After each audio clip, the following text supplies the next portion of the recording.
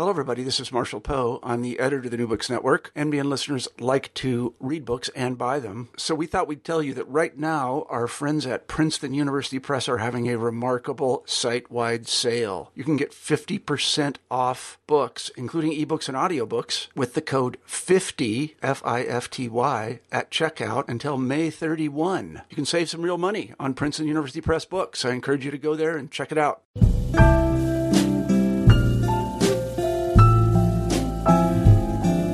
Welcome to another installment of New Books and Poetry's month-long celebration of the chapbook, Chapbookapalooza. I am your host, Jen Fitzgerald. Anders Carlson Wee is a 2015 NEA Creative Writing Fellow, 2015 Breadloaf Bakeless Camargo Fellow, and the author of Dynamite, winner of the 2015 Frost Place Chapbook Competition. His work has appeared or is forthcoming in Narrative, New England Review, the Missouri Review, the Southern Review, Best New Poets, and the Best American Non-Required Reading Series. Winner of Ninth Letter's Poetry Award and New Delta Review's Editor's Choice Prize, he holds an MFA in Poetry from Vanderbilt University. Welcome, Anders. Thank you. Happy to be here. I want to start off by saying that I was very impressed with this collection.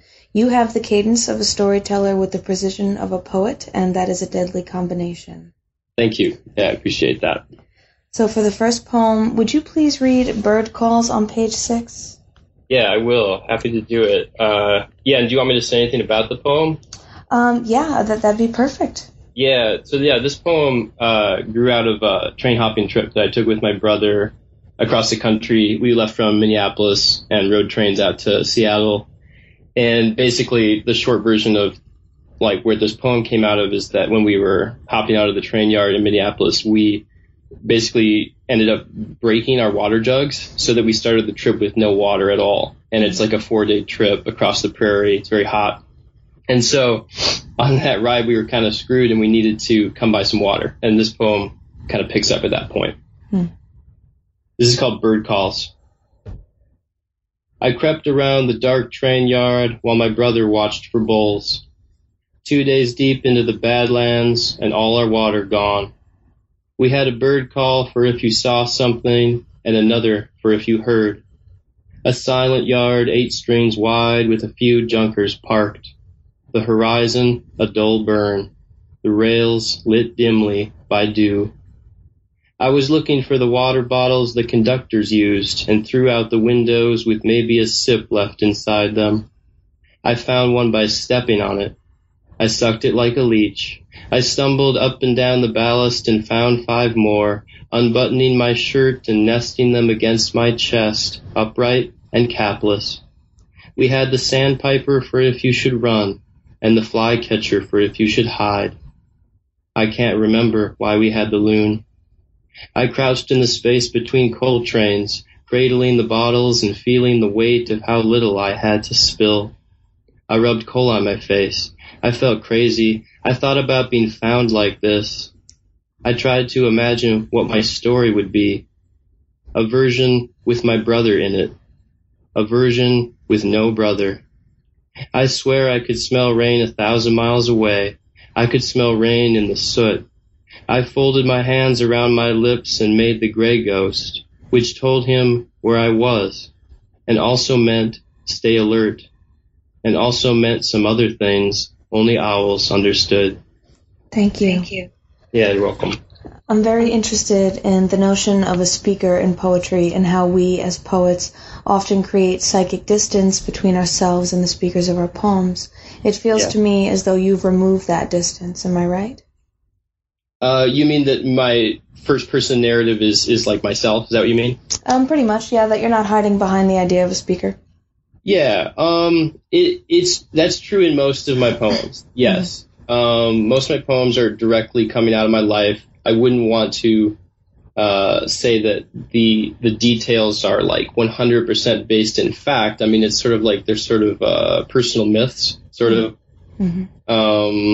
The emotional truth is there, and most of the narrative elements are also true to my life. So in most of my poems, that is true. I do also write, right now I'm working on a sequence of persona poems that's in another voice. So it wouldn't be true of every one of my poems, but in most cases and in bird calls, yeah, that's definitely true. I'd love to hear another one. Would you please read County 19 on page 16? And if you'd like to say anything about it beforehand, that'd be great. Yeah.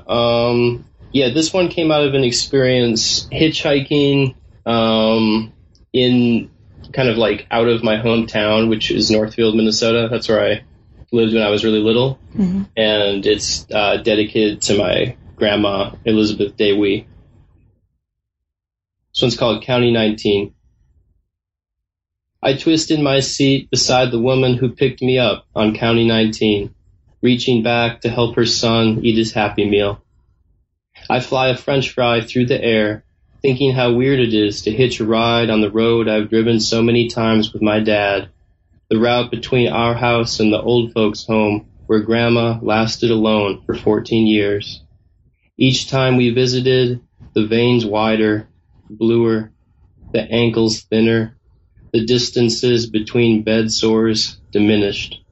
The cheer my dad convinced himself to feel as he repeated the litany. I am your son. This is your grandson. We are so happy to see you. The woman asks me where I'm going, and I say as far as you can take me.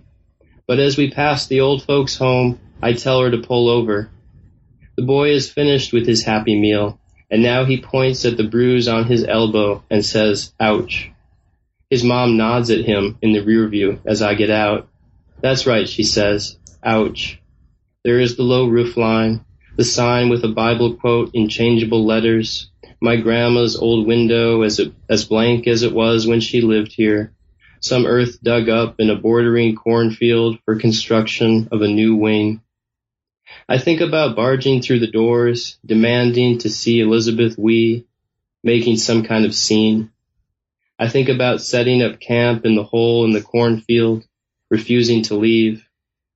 But instead, I wander around the grounds for a while. I lie in the parking lot's grass island, the corn stalks feathering the road with lank shadows, the sunlight dipping down into the tassels. In the twilight, I walk back to the shoulder and take a ride from a farmer hauling a trailer stacked with hay bales 3 high. When he asks me where I'm going, I say as far as you can take me. Thank you. Yeah. So one of the unifying themes I noticed in these pieces is that of movement.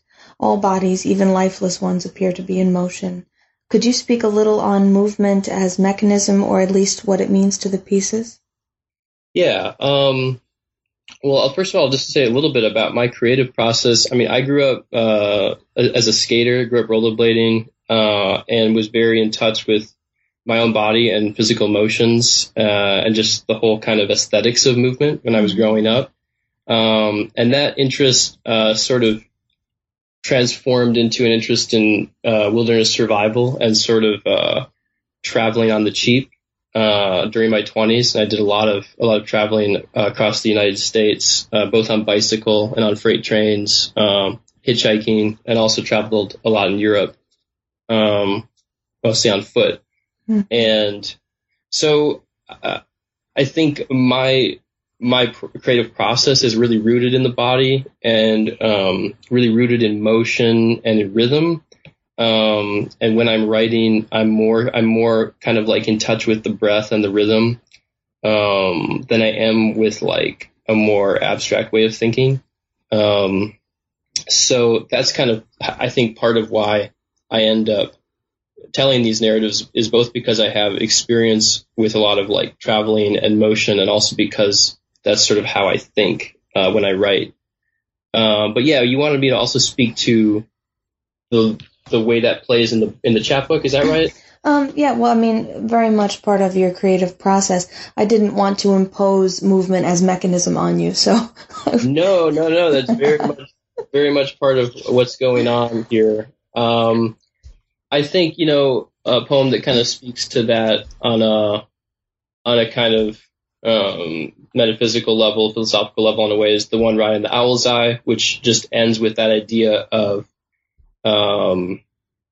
almost like, I mean, it's not really necessarily about a God figure at all, but just the idea of things being transported across distances and the idea of like worth, of what's worthy of being transported. And that's both playing on the idea of, commercial goods being transported great distances, and also kind of a spiritual level of the idea of what's worth kind of keeping with you, what's worth bringing with you through your life and past your life into death, that kind of thing. And I think the poems sort of interconnect that way. The speaker is basically constantly on the move, and yet in a way what's foregrounded is not so much the landscape as the people the speaker is meeting or interacting with in some way. And so landscapes keep changing, but they're in a way a little bit more of a backdrop for the interactions that are happening. I had noticed that. And to me, what that did was remove a sense of transience or a sense of loss of home, because throughout all of this movement, you don't get a very distinct feeling that the speaker is looking for home. If you know what I mean? Yeah, I know what you mean. That's a good observation. So let's hear one final poem in our unfortunately short format. Could you please read Listening to a Rail in Mandan on page 24? Yeah, definitely. This is another train hopping poem. I forgot to say with bird calls that the term bull is, the word bull refers to railroad police officers. And so when you hear that, and then the term bull run refers to the roads in a train yard that railroad cops drive along when they're trying to find train hoppers. Great. This one's called Listening to a Rail in Mandan. I've heard it said that you can feel it coming in the tremor of the tracks, that you can cock your head and cup an ear to the smooth steel and sense it coming in vibrations, in rattles, that you can gather the blaze of friction as it builds, the heart murmur climbing the pass through the mountains inside your head. I stand at the edge of the break and listen for far-off signs, whistles, footfalls, gravel, ground under truck tires. I crawl up the grade to the raised beds and the rails, the bull run on the far side of the yard lit by overheads, each pool of light like a crude betrayal of the darknesses between. The rails take parallel trails of light past the sidings, past the curve at the end of the yard, past the bottleneck at the Heart River Bridge.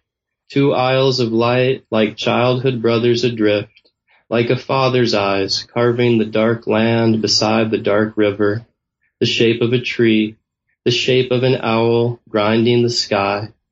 I've heard it said that you can feel it coming from as far off as a mile, the distance erased in the pump of a vein, in the flicker of overhead lights, the bull run laying in its own dust wasted, the tire tracks zigzagged and stacked where the rail cop makes fate his listless routine.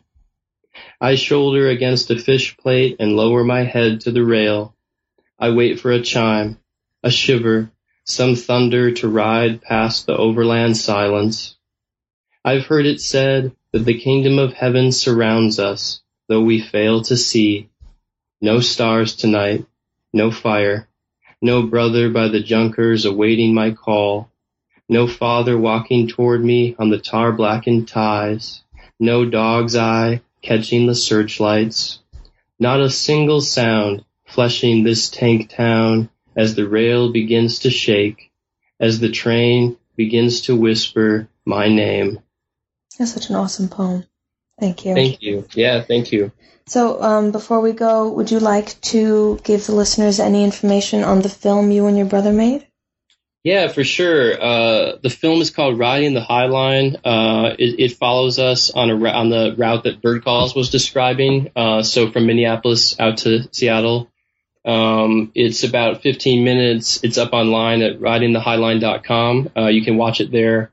We're really excited to be showing it at the Napa Valley Film Festival in November. So we'll sort of get to be rubbing shoulders with the film industry for a second, see how that goes. And we're planning to make some more films, so kind of keep an eye out. Absolutely. I look forward to following your career. Right on. Thank you so much for having me. Thank you for coming on and sharing your work. You are welcome. This is Jen Fitzgerald with New Books in Poetry, reminding you to support all the arts, but especially poetry.